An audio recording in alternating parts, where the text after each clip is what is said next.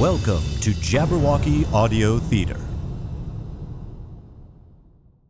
This podcast is made possible by Francis Abbey, a listener like you who's backing us on Patreon. Thank you. Visit our website at jabberaudio.com/support to learn more, or go to patreon.com/teamjabberwocky. The following audio theater is rated ADG for general audiences.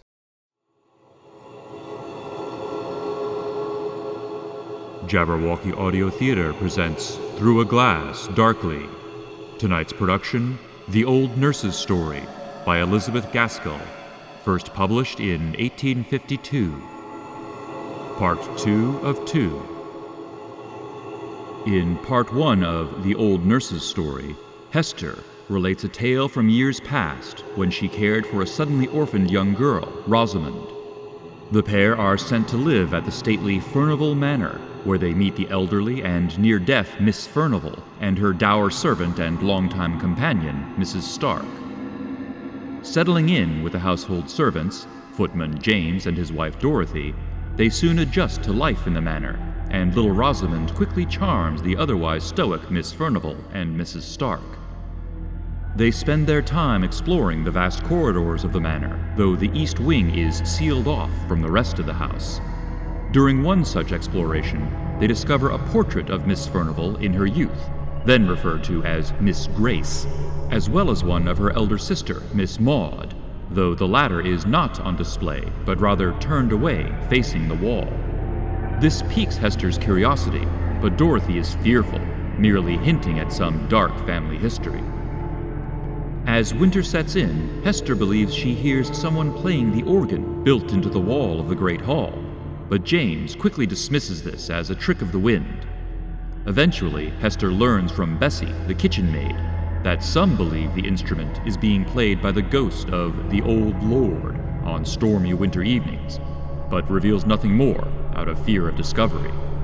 Undeterred, Hester examines the organ herself, only to find the inner workings smashed entirely, and she comes to dread the strange music. One snowy Sunday afternoon, Hester goes to church, leaving little Rosamond in the care of Miss Furnival and Mrs. Stark. But on returning to the manor, she can find no trace of the girl. The entire household joins the search until Hester notices small footprints heading off into the wintry night. Running out into the snow, Hester is met by a shepherd carrying the child, near frozen and insensate. Rushing desperately back to the house, Hester is able to restore some semblance of life to Rosamond, and finally the girl falls asleep in her warm bed. Hester attends to her through the night, until the girl awakens in the morning and begins recounting the prior evening's events.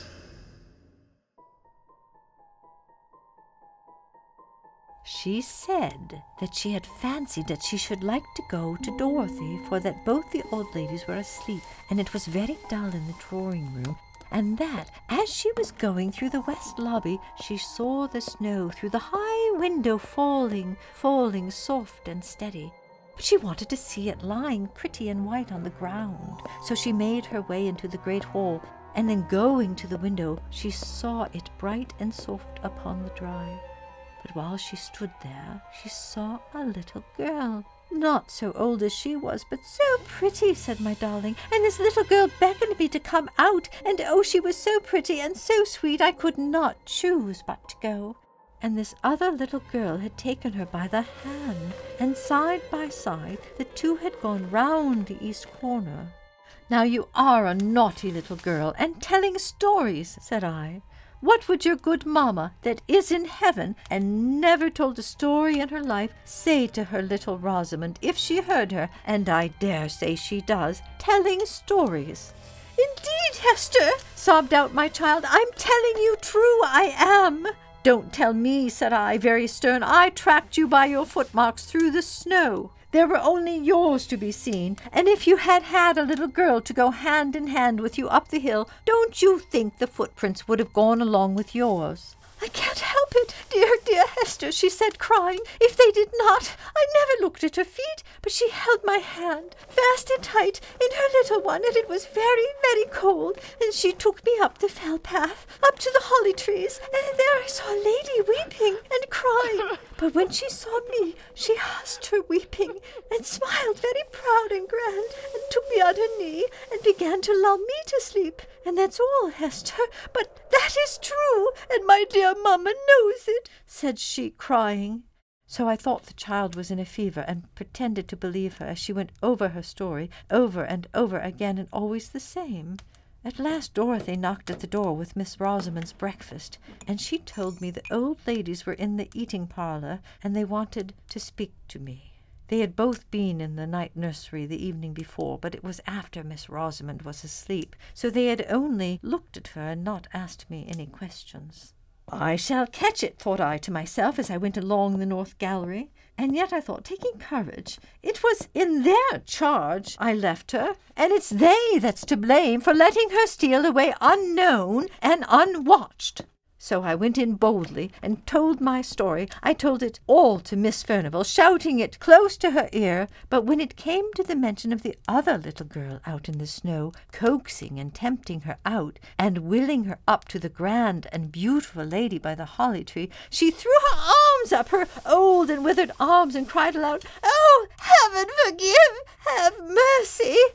Mrs. Stark took hold of her roughly enough, I thought, but she was past Mrs. Stark's management, and spoke to me in a kind of wild warning and authority. "Hester, keep her from that child. It will lure her to her death, that evil child. Tell her it is a wicked, naughty child." Then Mrs. Stark hurried me out of the room, where I was indeed glad enough to go, but Miss Furnivall kept shrieking out, "Oh, have mercy, wilt thou never forgive? It is many, many long year ago." I was very uneasy in my mind after that. I durst never leave Miss Rosamond night or day for fear she might slip off again after some fancy or other, and all the more because I thought I could make out that Miss Furnivall was crazy from their odd ways about her, and I was afraid lest something of the same kind, which might be in the family, you know, hung over my darling. And the great frost never ceased all this time, and whenever there was a more stormy night than usual, between the gusts and through the wind, we heard the old lord playing on the great organ. But old lord or not, wherever Miss Rosamond went, there I followed. For my love for her pretty helpless orphan was stronger than my fear for the grand and terrible sound. Besides, it rested with me to keep her cheerful and merry, as beseemed her age. So we played together and wandered together here and there, and everywhere, for I dared never lose sight of her again in that large rambling house. And so it happened that one afternoon, not long before Christmas Day, we were playing together on the billiard table in the great hall. Not that we knew the right way of playing, but she liked to roll the smooth ivory balls with her hands, and I liked to do whatever she did. And by, without her noticing it, it grew dusk indoors, though it was still light in the open air, and I was thinking of taking her back into the nursery, when all of a sudden she cried out, "Look, Hester, look! There's my poor little girl out in the snow!" I turned toward the long, narrow windows, and there, sure enough, I saw a little girl, less than my Miss Rosamond, dressed all unfit to be out of doors such a bitter night, crying and beating against the window panes as if she wanted to be let in. She seemed to sob and wail till Miss Rosamond could bear it no longer, and was flying to the door to open it, when all of a sudden, and close upon us, the great organ pealed out so loud and thundering it fairly made me tremble all the more, when I remembered that, even in the stillness of that dead cold weather, I had heard no sound of little battering hands upon the window glass, although the phantom child had seemed to put forth all its force, and although I had seen it wail and cry, no faintest touch of sound had fallen upon my ears.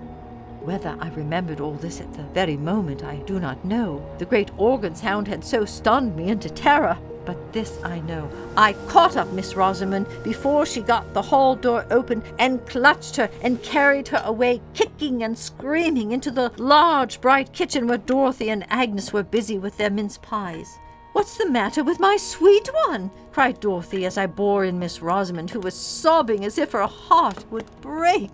"She won't let me open the door for my little girl to come in, and she'll die if she is out on the fells all night. Cruel, naughty Hester!" she said, slapping me. But she might have struck harder, for I had seen a look of ghastly terror on Dorothy's face which made my very blood run cold. "Shut the back kitchen door fast and bolt it well," she said to Agnes.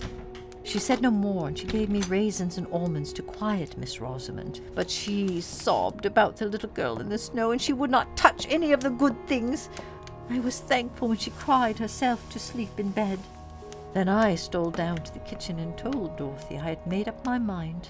I would carry my darling back to my father's house in Applethwaite, where, if we lived humbly, we lived at peace. I said I had been frightened enough with the old lord's organ playing, but now that I had seen for myself this little moaning child, all decked out as no child in the neighborhood could be, beating and battering to get in, yet always without sound or noise, with the dark wound on its right shoulder, and that Miss Rosamond had known it again for the phantom that had nearly lured her to her death, which Dorothy knew was true, I would stand it no longer.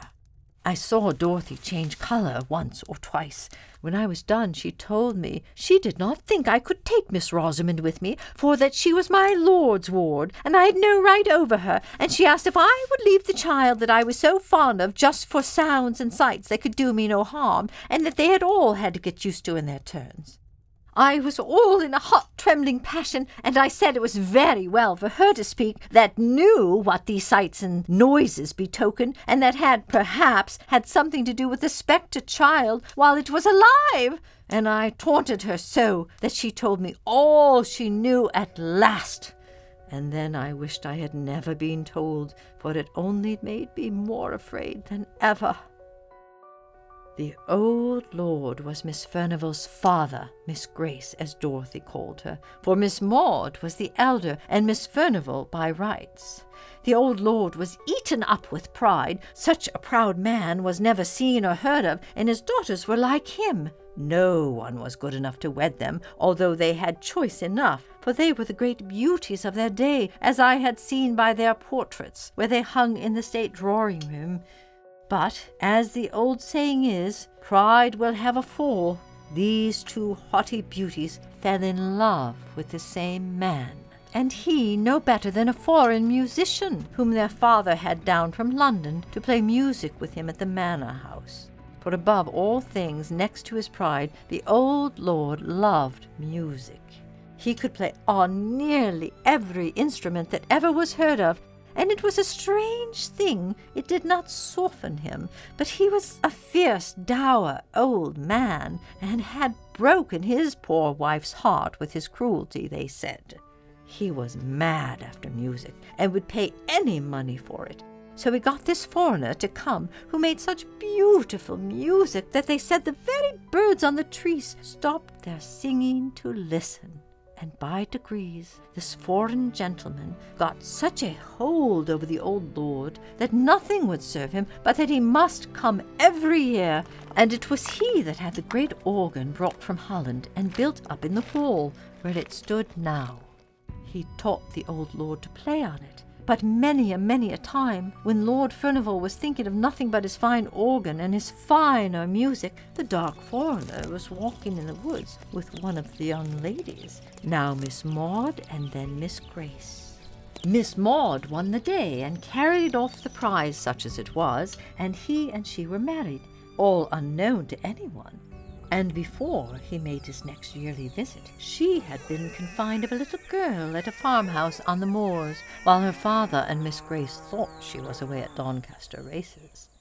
But though she was a wife and a mother, she was not a bit softened, but as haughty and passionate as ever, and perhaps more so, for she was jealous of Miss Grace, to whom her foreign husband paid a deal of court by way of blinding her, as he told his wife.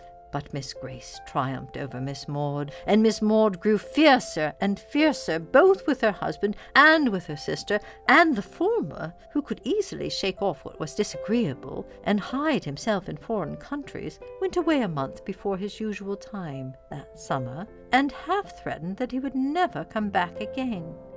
Meanwhile, the little girl was left at the farmhouse, and her mother used to have her horse saddled and gallop wildly over the hills to see her once every week at the very least, for where she loved, and where she hated. And the old lord went on playing his organ, and the servants thought the sweet music he made had soothed down his awful temper, of which, Dorothy said, some terrible tales could be told. He grew infirm, too, and had to walk with a crutch, and his son, that was the present Lord Furnival's father, was with the army in America, and the other son at sea, so Miss Maud had it pretty much her own way, and she and Miss Grace grew colder and bitterer to each other every day, till at last they hardly ever spoke, except when the Lord was by. The foreign musician came again the next summer, but it was for the last time, for they led him such a life with their jealousy and their passions that he grew weary and went away and never was heard of again. And Miss Maud, who had always meant to have her marriage acknowledged when her father should be dead, was left now a deserted wife, whom nobody knew to have been married, with a child that she dare not own, although she loved it to distraction, living with a father whom she feared and a sister whom she hated. When the next summer passed over and the dark foreigner never came, both Miss Maud and Miss Grace grew gloomy and sad. They had a haggard look about them, though they looked handsome as ever. But by and by Maud brightened, for her father grew more and more infirm, and more than ever carried away by his music, and she and Miss Grace lived almost entirely apart, having separate rooms, the one on the west side, Miss Maud on the east, those very rooms which were now shut up. So she thought she might have a little girl with her, and no one need ever know except those who dared not speak about it, and were bound to believe that it was, as she said, a cottager's child that she had taken a fancy to. All this, Dorothy said, was pretty well known, but what came afterwards no one knew except Miss Grace and Mrs. Stark, who was even then her maid, and much more of a friend to her than her sister had been. But the servants supposed, from words that were dropped, that Miss Maud had triumphed over Miss Grace, and told her that all the time the dark foreigner had been mocking her with pretended love, he was her own husband. The colour left Miss Grace's cheek and lips that very day forever, and she was heard to say many a time that sooner or later she would have her revenge, and Mrs. Stark was forever spying about the east rooms. One fearful night, just after the new year had come in, when the snow was lying thick and deep and the flakes were still falling, fast enough to blind anyone who might be out and abroad, there was a great and violent noise heard, and the old lord's voice, above all, cursing and swearing awfully, and the cries of a little child, and the proud defiance of a fierce woman, and the sound of a blow, and a dead stillness, and moans and wailings dying away on the hillside. Then the old lord summoned all of his servants and told them with terrible oaths, and words more terrible, that his daughter had disgraced herself, and he had turned her out of doors, her and her child, and that if ever they gave her help or food or shelter, he prayed they might never enter heaven. And all the while Miss Grace stood by him, white and still as any stone, and when he had ended she heaved a great sigh, as much as to say her work was done and her end was accomplished. But the old lord never touched his organ again, and died within the year, and no wonder, for on the morrow of that wild and fearful night, the shepherds, coming down the fell side, found Miss Maud sitting, all crazy and smiling, under the holly trees, nursing a dead child, with a terrible mark on its right shoulder. "But that was not what killed her," said Dorothy. "It was the frost and the cold. Every wild creature was in its hole, and every beast in its fold, while the child and its mother were turned out to wander on the fells. And now you know all, and I wonder if you are less frightened now." I was more frightened than ever, but I said I was not. I wished Miss Rosamond and myself well out of that dreadful house forever, but I would not leave her, and I dared not take her away. But oh, how I watched her and guarded her! We bolted the doors and shut the window shutters fast an hour or more before dark, rather than leave them open 5 minutes too late. But my little lady still heard the weird child crying and mourning, and not all we could do or say could keep her from wanting to go to her and let her in from the cruel wind and the snow.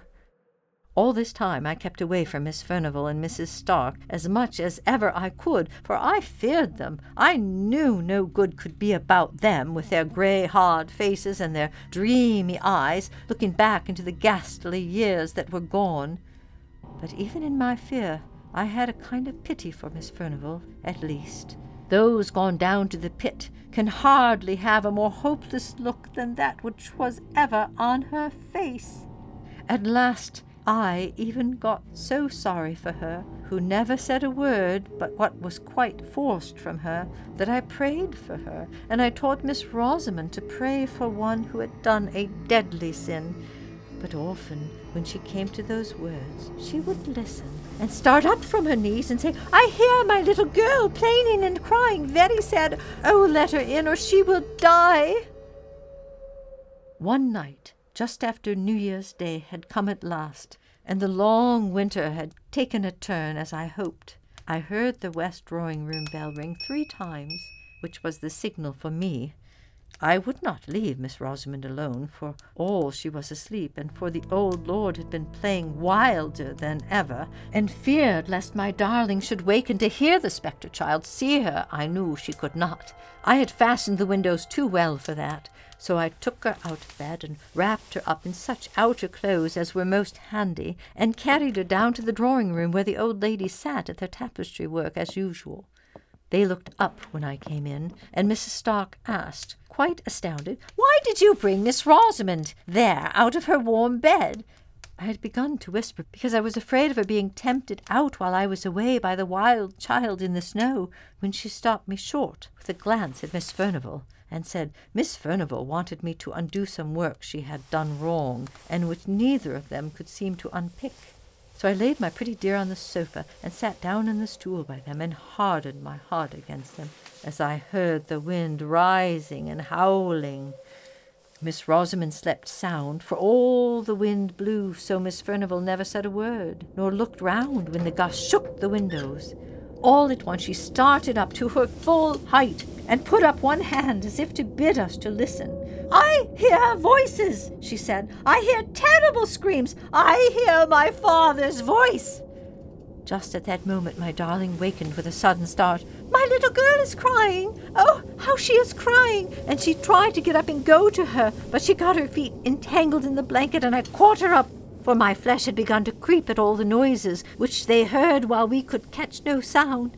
In a minute or two the noises came and gathered fast and filled our ears. We too heard the voices and screams, and no longer heard the winter's wind that raged abroad. Mrs. Stark looked at me and I at her, but we dared not to speak. Suddenly Miss Furnivall went toward the door and out into the anteroom, through the west lobby, and opened the door to the great hall. Mrs. Stark followed, and I durst not be left, though my heart almost stopped beating for fear. I wrapped my darling tight in my arms and went out with them. In the hall the screams were louder than ever. They seemed to come from the east wing, nearer and nearer, close to the other side of the locked-up doors, close behind them. Then I noticed that the great bronze chandelier seemed all alight, though the hall was dim, and that the fire was blazing in the vast hearth place, though it gave no heat. And I shuddered up with terror and folded my darling closer to me. But as I did so, the east door shook, and she, suddenly struggling to get free from me, cried, "Hester, I must go! My little girl is there. I hear her. She is coming. Hester, I must go." I held her tight with all my strength. With a set will I held her. If I had died, my hands would have grasped her still. I was so resolved in my mind. Miss Furnivall stood listening and paid no regard to my darling, who had got down to the ground and whom I, upon my knees now, was holding with both my arms clasped around her neck, she still striving and crying to get free.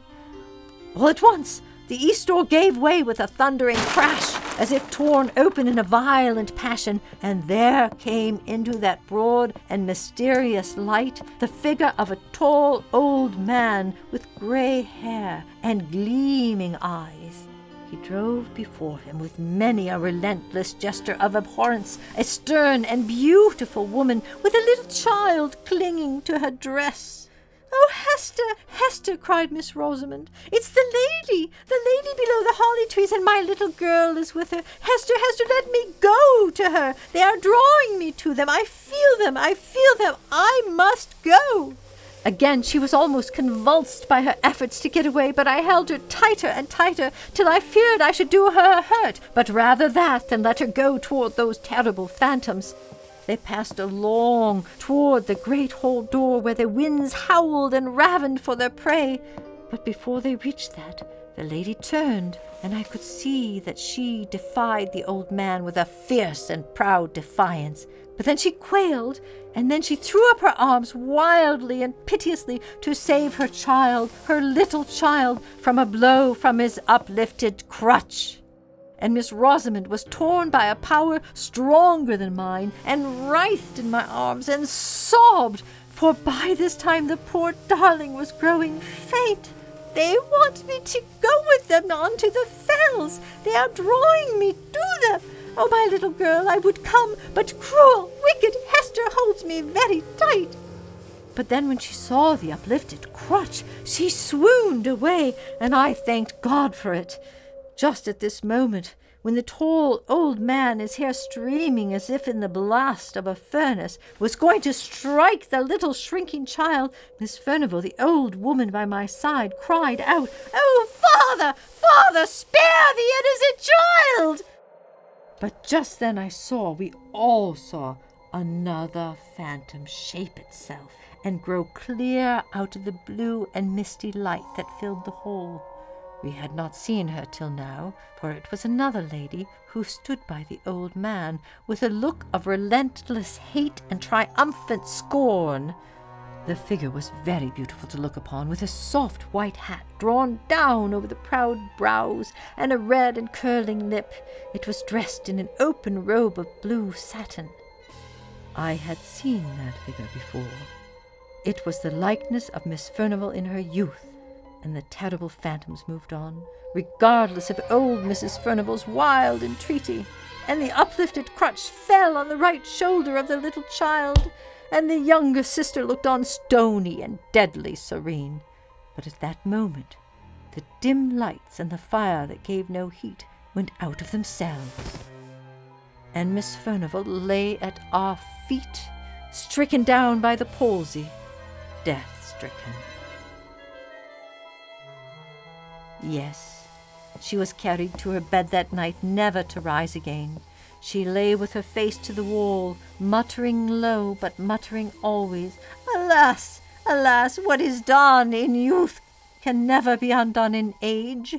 What is done in youth can never be undone in age."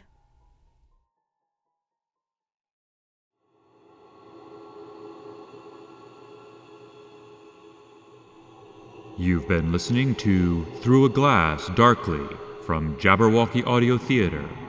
Tonight's production, The Old Nurse's Story, written by Elizabeth Gaskell and performed by Carol McCaffrey. Part 2 of 2. Produced by Jabberwocky Audio Theater in association with WERALP Radio Arlington, 96.7 FM, Arlington, Virginia. Recorded at Arlington Independent Media, with supplemental recording at Tohu Bohu Productions in Burke, Virginia. Post-production services provided by Tohu Bohu Productions, LLC. Edited, mixed, and mastered by William R. Coughlin.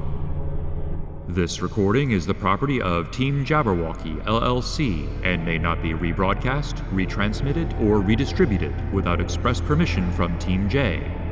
The underlying content, including the script, story, and characters, remain the exclusive property of their owners and are used with permission. For all the latest episodes and information on Jabberwocky Audio Theater, visit jabberaudio.com.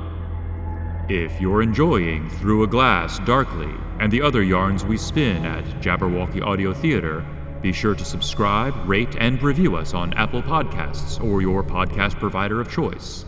Check out our Patreon page at patreon.com/teamjabberwocky for exclusive content and to help us continue to bring you further tales of mysterious suspense and high adventure.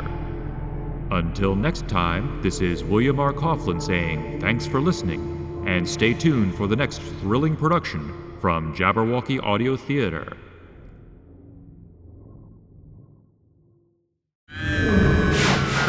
Hast thou slain the Jabberwock?